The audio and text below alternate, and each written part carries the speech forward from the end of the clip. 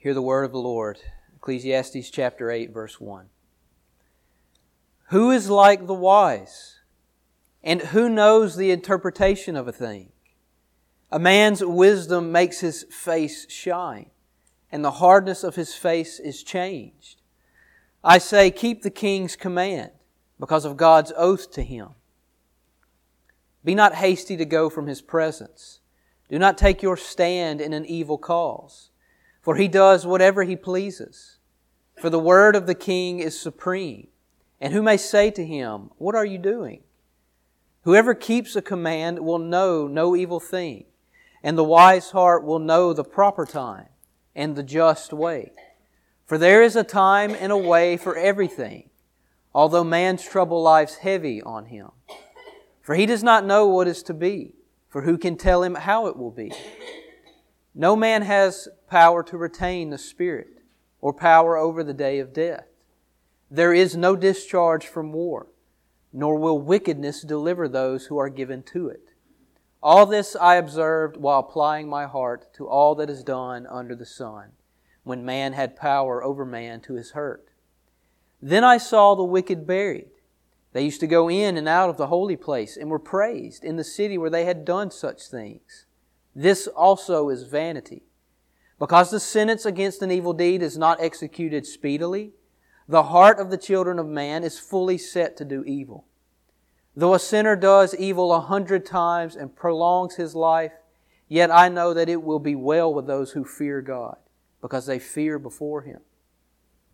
But it will not be well with the wicked, neither will he prolong his days like a shadow, because he does not fear before God. There is a vanity that takes place on earth, that there are righteous people to whom it happens according to the deeds of the wicked, and there are wicked people to whom it happens according to the deeds of the righteous. I said that this also is vanity. And I commend joy. For man has nothing better under the sun but to eat and drink and be joyful. For this will go with him in his toil through the days of his life that God has given him under the sun. Father, what a joy it is to stand before your people here and now, to proclaim your word, to preach to them. And I ask that you would be with me as I do stand to proclaim your word. May you fill me with your Spirit. May you be with my mind and my mouth and my heart so that I may think clearly as I go through my notes. May you be with my mouth to speak clearly in ways that are understandable. And may I preach these things with passion, the joy, the beautiful things that are found within these verses. And Father, I also ask that you would be with those who are sitting before me now. May they be ready to hear your word. May they be ready to receive it with glad hearts, with joy welling up in their very souls. Father, we thank you for who you are, for your character, and most of all, we thank you for Christ. And may He be made known here this morning within these verses. It's in Jesus' name we pray. Amen.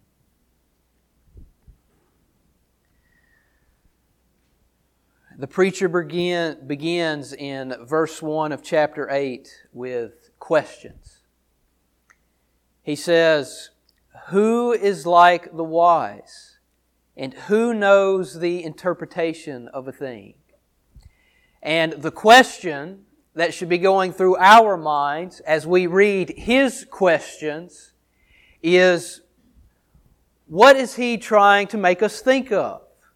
What's he trying to paint in our minds? What picture is he trying to paint in our minds? And for us to find that answer, we need to go back to what we were looking at last week in the latter part of chapter 7.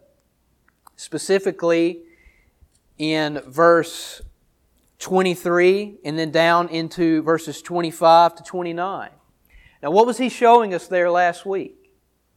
What he was showing us is how difficult it is to find wisdom.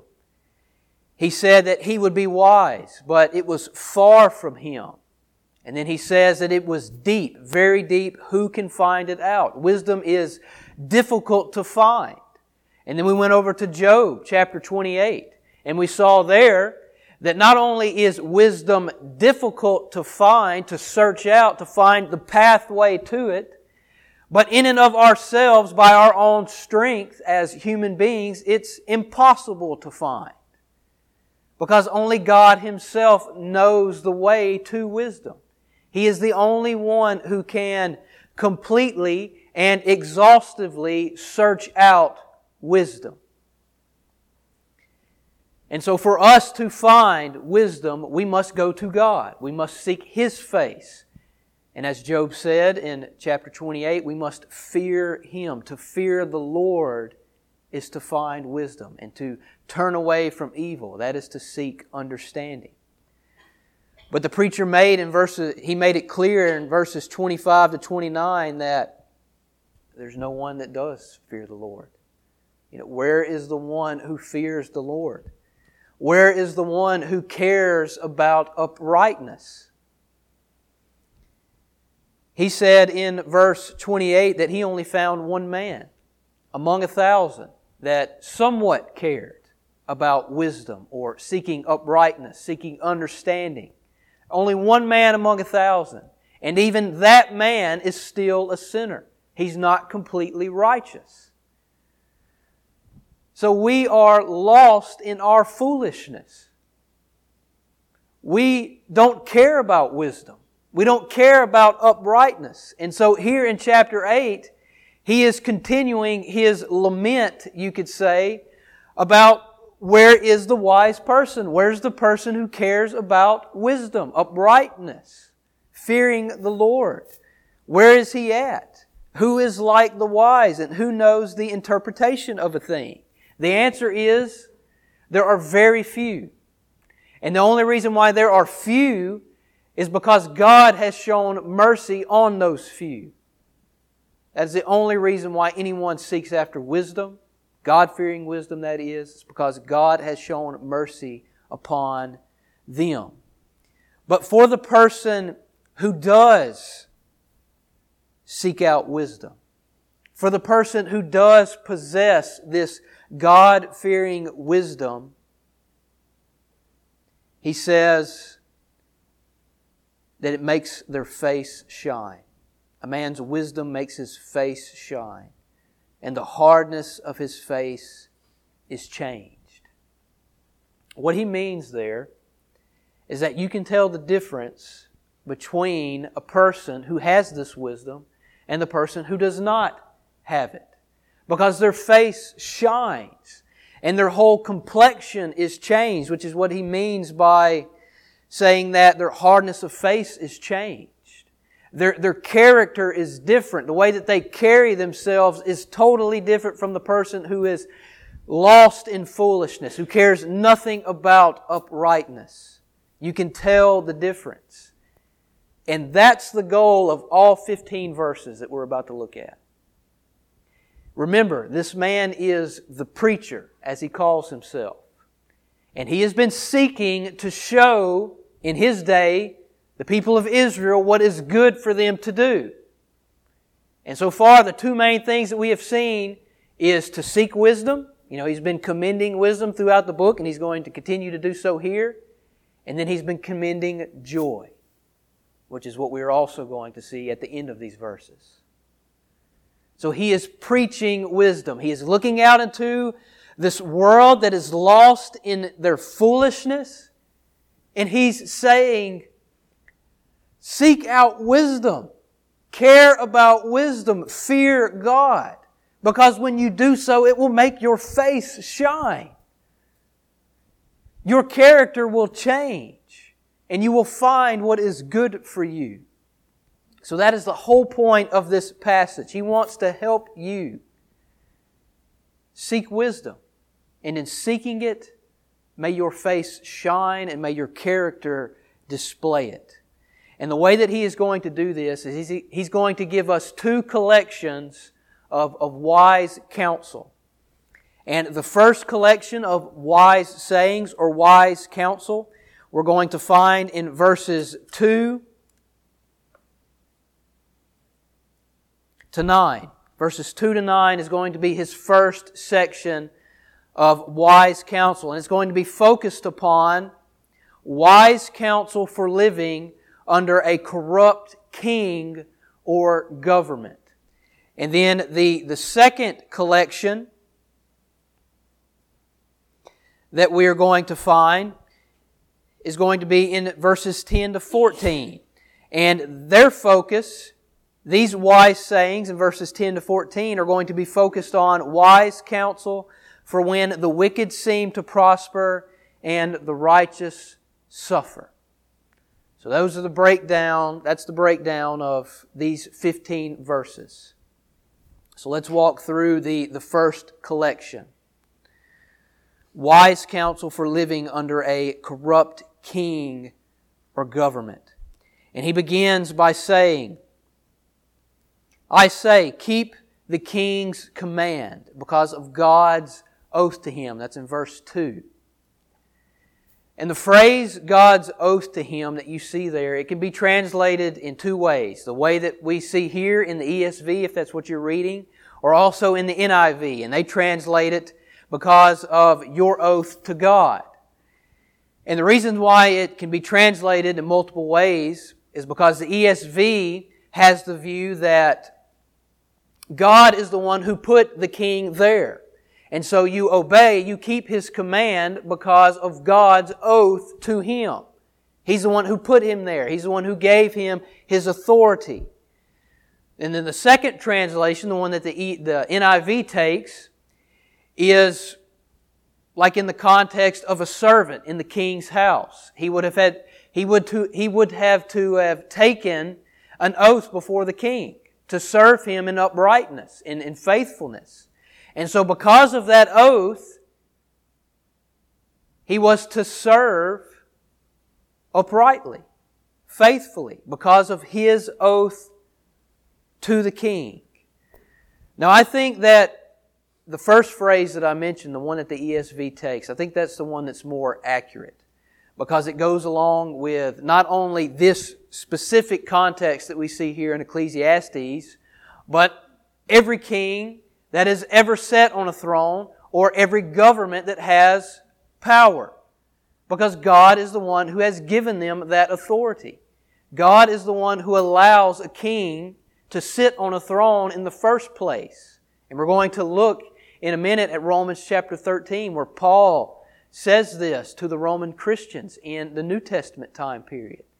So I think that God's oath to him is more accurate. So because of that reason, because God is the one who puts, in this context, the king on his throne, and in our context, the government in their power, we are to be obedient. We are to obey these authorities. It is a wise thing to obey the authorities that are put before you. Now this can be tricky because our government, and in their context, their king, they were not always, I guess you could say, worthy to be obeyed. Sometimes they didn't necessarily treat people how they were supposed to treat them. Now remember, in their day, a king could do whatever he wanted to do. If he wanted to execute somebody because he just didn't like them, or because of some ethical reason, he could do so. He could bring about laws or tax people in ways. He could oppress them in ways that would cause them much grief. And in our day, it's similar. I mean, our government doesn't carry the same amount of supreme authority that a king did in their day, but they still do unrighteous things. I mean, they still carry out laws that are unrighteous or ungodly. They still oppress us in ways. You know, that the government does things that we don't like. I know that you are all very aware of that. But we are still called to obey them. It is wise to be obedient to these authorities. First and foremost because of God's oath to them.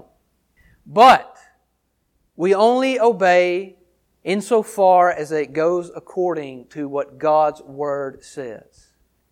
The moment that they step outside of God's Word and they try to put something on the people of God that God Himself does not command, then we are called to disobey.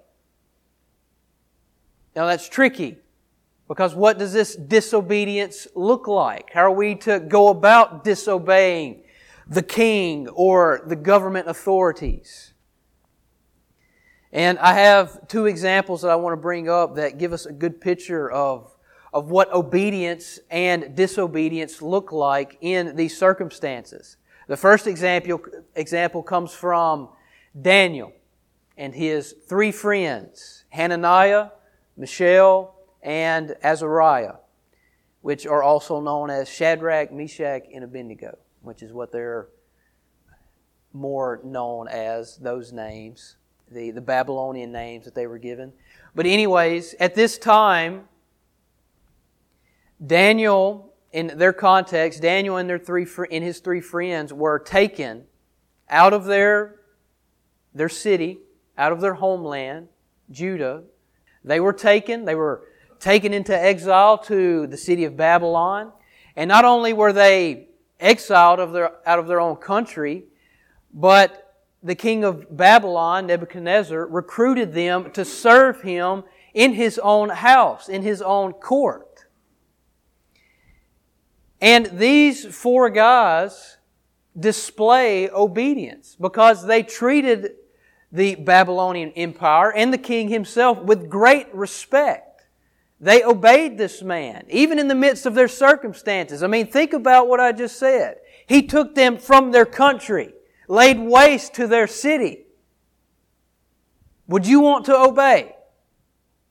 No, I wouldn't want to obey, especially not in his own house, in his court, serving him, learning his laws, his culture. But these four guys do that. And they do it so well that they are praised by the Babylonian king himself. They're lifted up and given great seats of authority.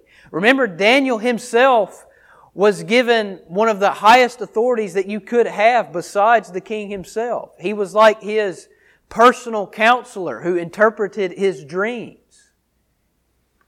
And then his three friends, they also were given high positions of authority to serve in the Babylonian Empire because of their great respect and obedience. But at the same time, these four men experienced times where they had to disobey. Daniel was asked, and his friends were asked to put aside the law of God as far as how the foods that they ate. They were asked to put aside that to eat the Babylonian culture's food. But they disobeyed. Now the way that they disobeyed is key. They didn't rise up and make a scene out of it. They didn't protest in some great way. No, Daniel went to one of the advisors and he said, look, we can't eat this stuff. So what we're going to do is we're going to eat vegetables, and you can come and check on us, and you'll see that we're going to look like the rest of these guys. That's all he did. He did this in a very humble way, in a very quiet way.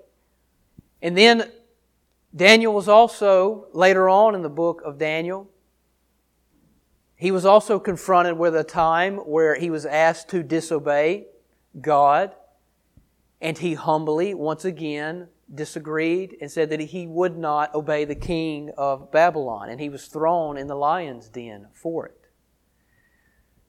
Shadrach, Meshach, and Abednego were called to bow down and worship this statue that Nebuchadnezzar constructed of himself. They didn't say ugly things to the king. They didn't say ugly things to the people of Babylon. No, they simply, when they were called to bow down, they just kept standing. And they were thrown in the fiery furnace for it, but God delivered them. So we are to be the same. This is the example that is given to us. We are to obey our authorities. How do we obey them? Do we treat them with respect? And when it comes time to disobey, do we protest in some unrighteous way? Do we go about in protesting, some of the ways that we can see on the news, gathering a mob of people together, destroying, communities just for the sake of trying to make a point. We're not called to do that. We are called to obey, but when disobedience is called for, we do it humbly and respectfully. Like the examples of Daniel and his 3 friends. And also we have the example in Acts 4 of Peter and John, when they were preaching the gospel and healed a man. The Jerusalem council, the religious leaders of that day, brought them before them and said, we don't want you to do this. We don't want you to be preaching the gospel. Quit. And they said, in a very respectful and humble way, we are called to obey God rather than men. Observe that for yourselves. We will continue preaching the gospel. And that was it. That's what their disobedience looked like. They stood firm in God's Word, but they also respected the authorities that were over them. The second piece of wise counsel that is within this first collection is, be not hasty to go from His presence, talking about the king. Now, this seems strange to us. What's the big deal about hastiness in the presence of the king? What's the big deal if I get in a hurry when I'm in His presence? Well, think about the example of Esther. You remember the book of Esther?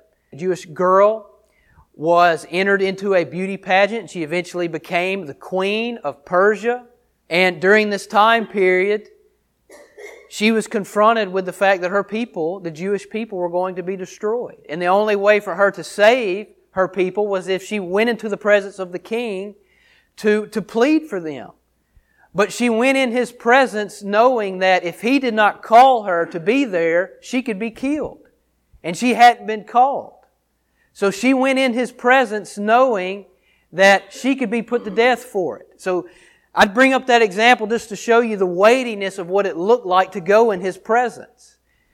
To go into the presence of the king, you had to be called there. And if you were called there and you treated the presence of the king lightly, then he could put you to death on the spot because you were not respecting him how he thought you should be.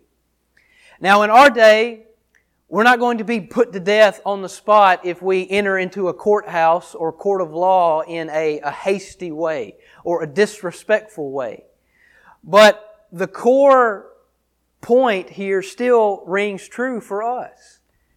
How do you enter in the presence of authorities? Do you do so in a lighthearted way? Oh, these people are corrupt. They take my money. I don't care what they think of me. And I honestly don't care about them. If you're... So I just recently got a letter for jury duty. Yeah, I laughed too whenever I got it. I was like, man, they finally got me. But, being a citizen of your country, you are called to treat these things with respect. When you go into a court of law for whatever reason, when you are in the presence of authorities, policemen, or whatever, how do you treat these people who have been given their authority by God? Do you treat them disrespectfully? Or do you treat them with the respect that we see here? Carrying yourself into their presence with a God-honoring respect, a God-honoring character. Do we treat them with sour attitudes? The third piece of wise counsel that we see within this first collection is, he begins by saying, do not take your stand in an evil cause, for he does whatever he pleases, talking about the king. And he's talking about protesting, like I mentioned a moment ago. Whenever it comes time to disagree with the king, when it comes time to disagree with the authorities, how do you do so? Do you take your stand in an evil cause? Do you join hands with a group of protesters who really don't care about making their point? They just want to cause trouble. They want to get back at the government, you could say. Let's show this king what we're made of. He's a piece of garbage anyway. Do we take our stand in ways like that?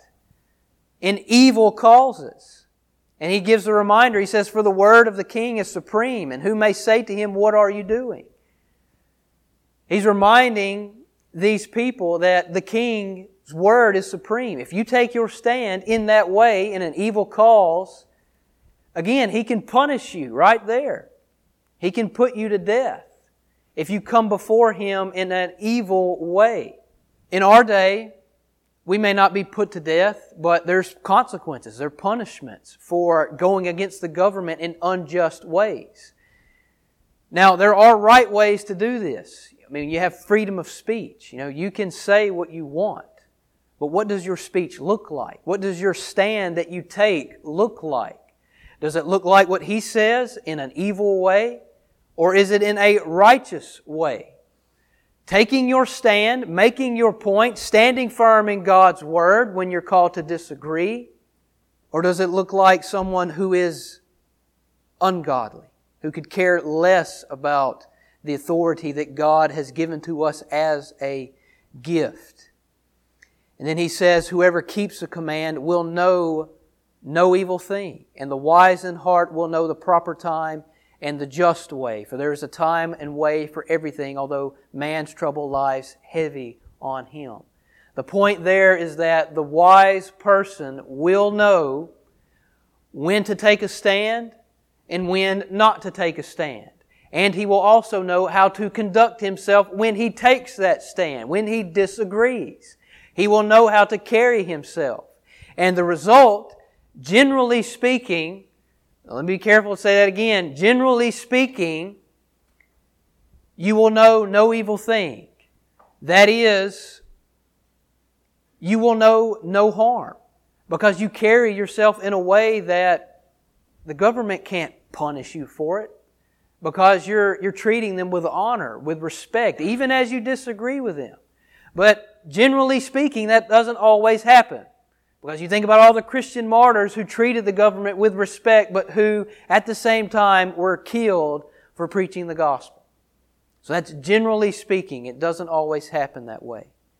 But still we are called to have honor and to respect for the authorities that are over us. We are to have this wisdom, and in having wisdom, even though our trouble lies heavy upon us, we will know what to do and how to do it. Now, before we move on to verse 7, I want you to turn with me to Romans chapter 13. Romans chapter 13. Because in Romans chapter 13, Paul sums up quite nicely what the preacher is saying here in Ecclesiastes chapter 8. Romans chapter 13, I'm going to begin in verse 1. And now remember, whenever Paul was writing to the Roman Christians, they lived underneath corrupt government. They lived underneath the rule of the emperor, Caesar. And this is what he says to them. He says, "Let every person be subject to the governing authorities, for there is no authority except from God, and those that exist have been instituted by God. Therefore, whoever resists the authorities resists what God has appointed, and those who resist will incur judgment. For rulers are not a terror to good conduct, but to bad. Would you have no fear of the one who is in authority? Then do what is good, and you will receive His approval. For He is God's servant for your good. But if you do wrong, be afraid. For He does not bear the sword in vain. For He is the servant of God, an avenger who carries out God's wrath on the wrongdoer. Therefore one must be in subjection, not only to avoid God's wrath, but also for the sake of conscience. For because of this, you also pay taxes, for the authorities are ministers of God, attending to this very thing. Pay to all what is owed to them, taxes to whom taxes are owed, revenue to whom revenue is owed, respect to whom respect is owed, honor to whom honor is owed." And if you remember, Jesus Christ Himself in His life He was put into a corner by the Pharisees, and He was asked the question, "Tell us, good teacher, should we pay taxes?" And Jesus responded, "Render unto Caesar what is Caesar's, render unto God what is God's." And that's what Paul's talking about there in Romans chapter 13. And that's what the author of Ecclesiastes is talking about here in chapter 8. Render unto the authorities what is theirs, but at the same time render unto God what is God's. And the greatest example that we have of this is the life of Christ itself. He lived under corrupt authorities, and He was put to death by corrupt authorities, but He treated them with utmost respect. Think about that for a moment. God Himself in Christ, who had authority over every single person that was in His presence, humbled Himself before them in their corruption. He humbled Himself, the King of glory. He humbled Himself before earthly authorities. We are to go and do likewise, friends. Now, as we move to verse 7, we are once again given the all too familiar, sober reminder that although He can give you wise counsel, He can give you good things to do, good things to practice, wisdom sometimes falls short. Because as He says, for He does not know what is to be, for who can tell Him how it will be? Ultimately, sometimes you just don't know what's going to happen.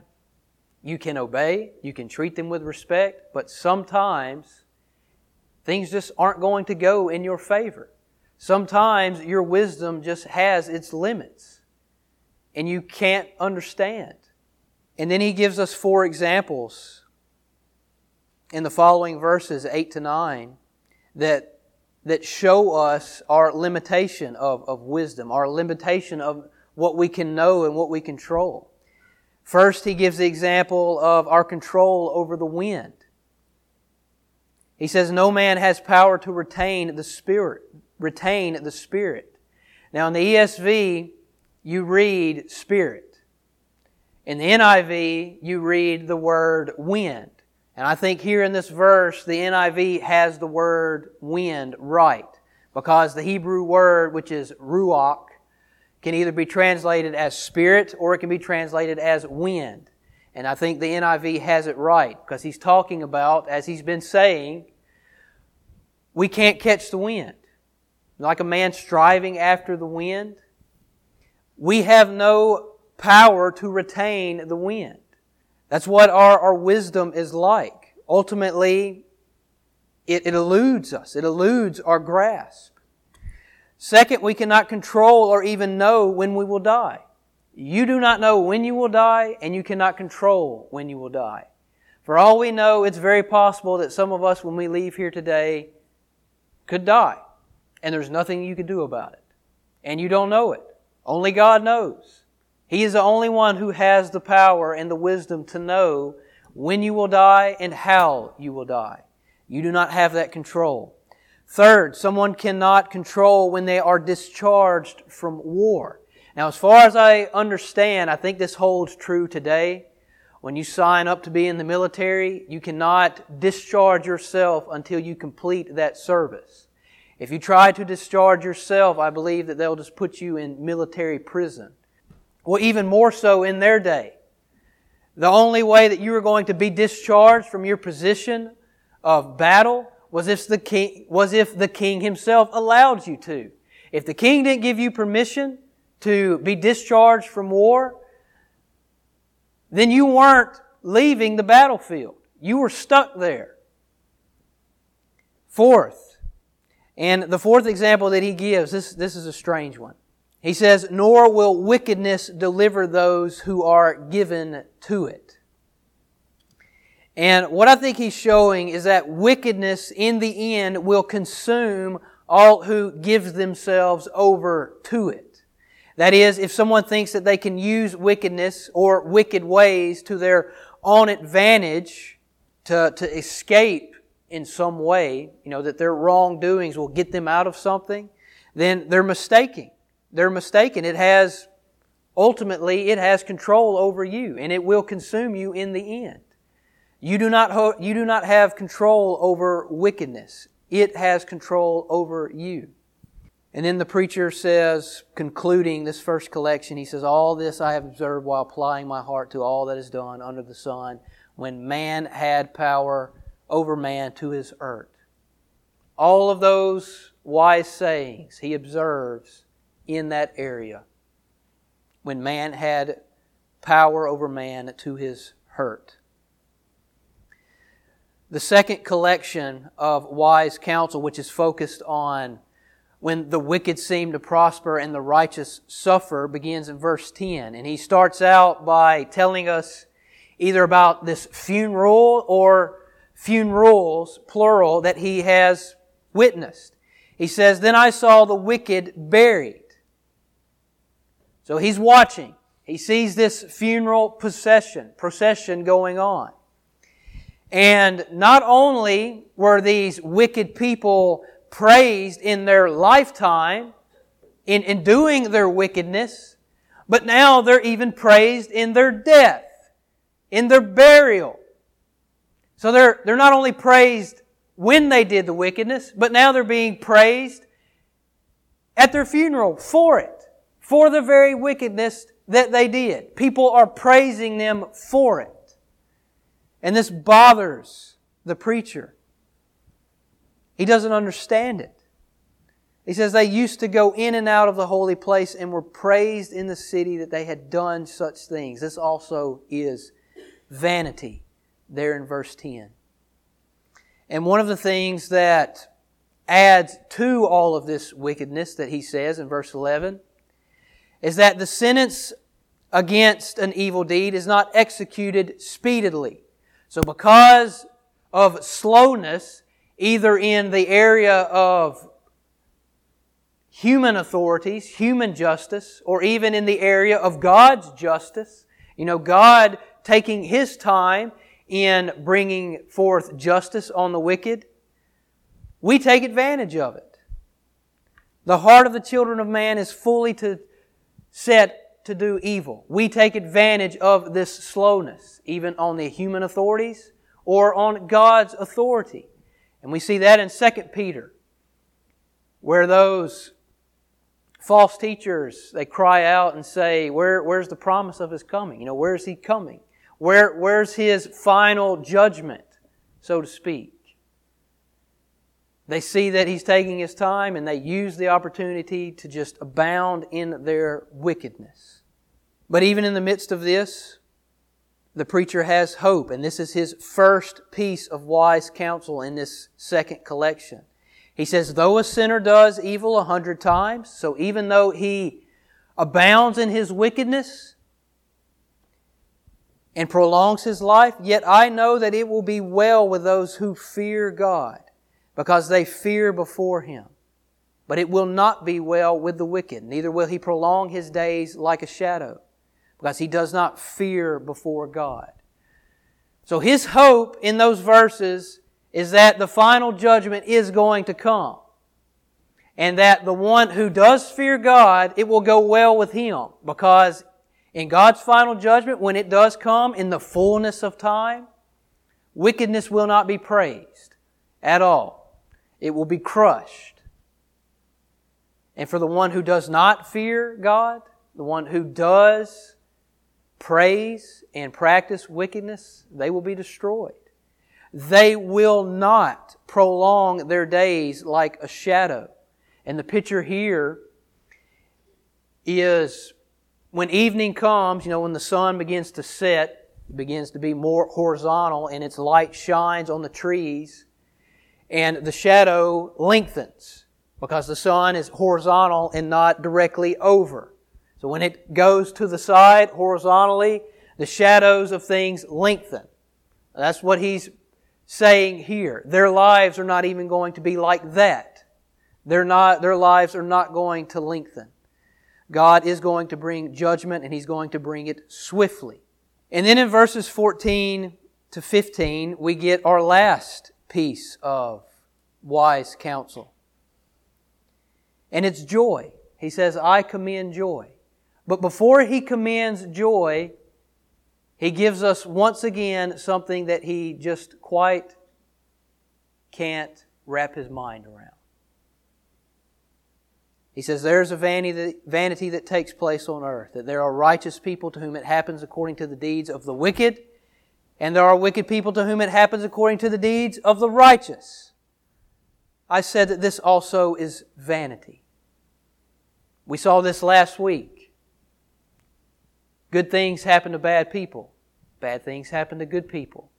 And here, he doesn't really give us any wise advice on this. He just says that you can't completely understand it. Wisdom grasps to understand it. It grasps to understand why these things happen. But ultimately, you just don't know why. Why do righteous people die in seemingly strange ways? We don't know. And he says, and I commend joy. So in the midst of all of this, in the midst of the things that you can't understand, don't consume yourself in trying to understand them. Don't consume yourself in trying to figure out, as he's been saying, what God has made crooked. It's not going to work. So don't consume yourself so much that you forget to enjoy what you do know, what you do have, what God has given to you. And that's why he says, and I commend joy. For man has nothing better under the sun but to eat and drink and be joyful. For this will go with him in his toil through the days of his life that God has given him under the sun. And this is one of the wisest things that he can tell us. Enjoy. Enjoy what you have. Now, even as we come to verse 15, we still don't completely understand this, do we? All of this is still very confusing. How can you commend joy to me while I suffer? It just doesn't make sense. You know what, preacher, why don't you walk a mile in my shoes and then tell me that you commend joy, right? How does that make sense? How can he commend joy to us? I want you to turn with me to Romans chapter 8. A picture that we get here in verse 14. Him talking about the righteous getting what the wicked deserve and the wicked getting what the righteous deserve. Who does that make you think of? Who fulfills that? Christ does.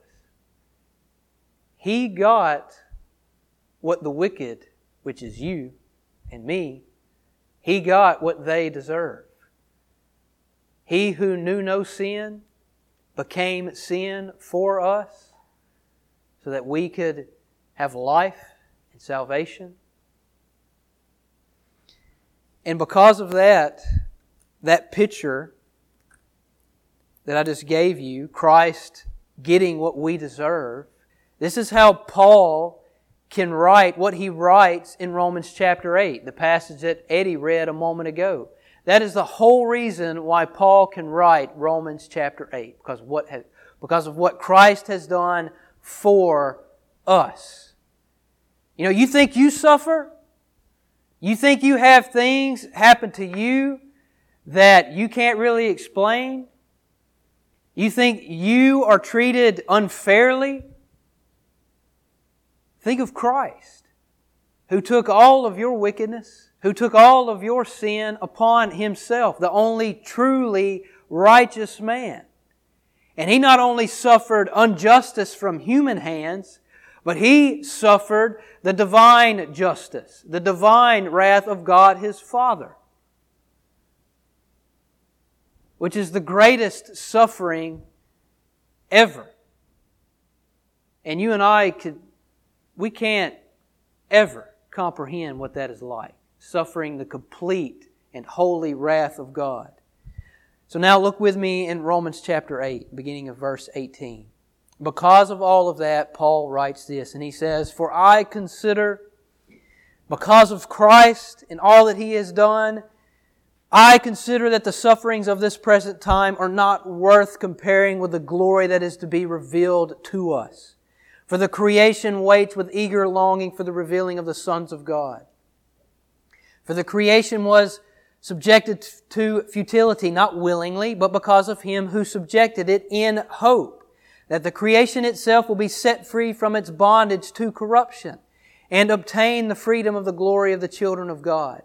For we know that the whole creation has been groaning together in the pains of childbirth until now. And not only the creation, but we ourselves who have the first fruits of the Spirit groan inwardly as we wait eagerly for adoption as sons, the redemption of our bodies. For in this we hope. For in this hope we are saved. We were saved. Now hope that is seen is not hope, for who hopes for what he sees? But if we hope for what we do not see, we wait for it with patience. Likewise, the Spirit helps us in our weakness. For we do not know how to pray as we ought, or know what to pray for as we ought. But the Spirit Himself intercedes for us with groanings too deep for words.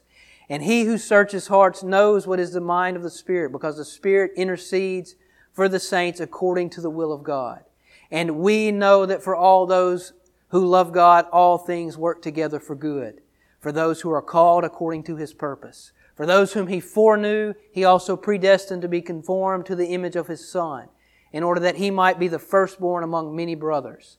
And those whom He predestined, He also called, and those whom He called, He also justified, and those whom He justified, He also glorified. So you will not understand everything. Your wisdom is limited, but your joy can be full, because of what Christ has done for you. If you don't have Christ, if your joy is not in Him, then I would advise you to be greatly afraid of what you see here in Ecclesiastes. Because the word vanity describes you very well.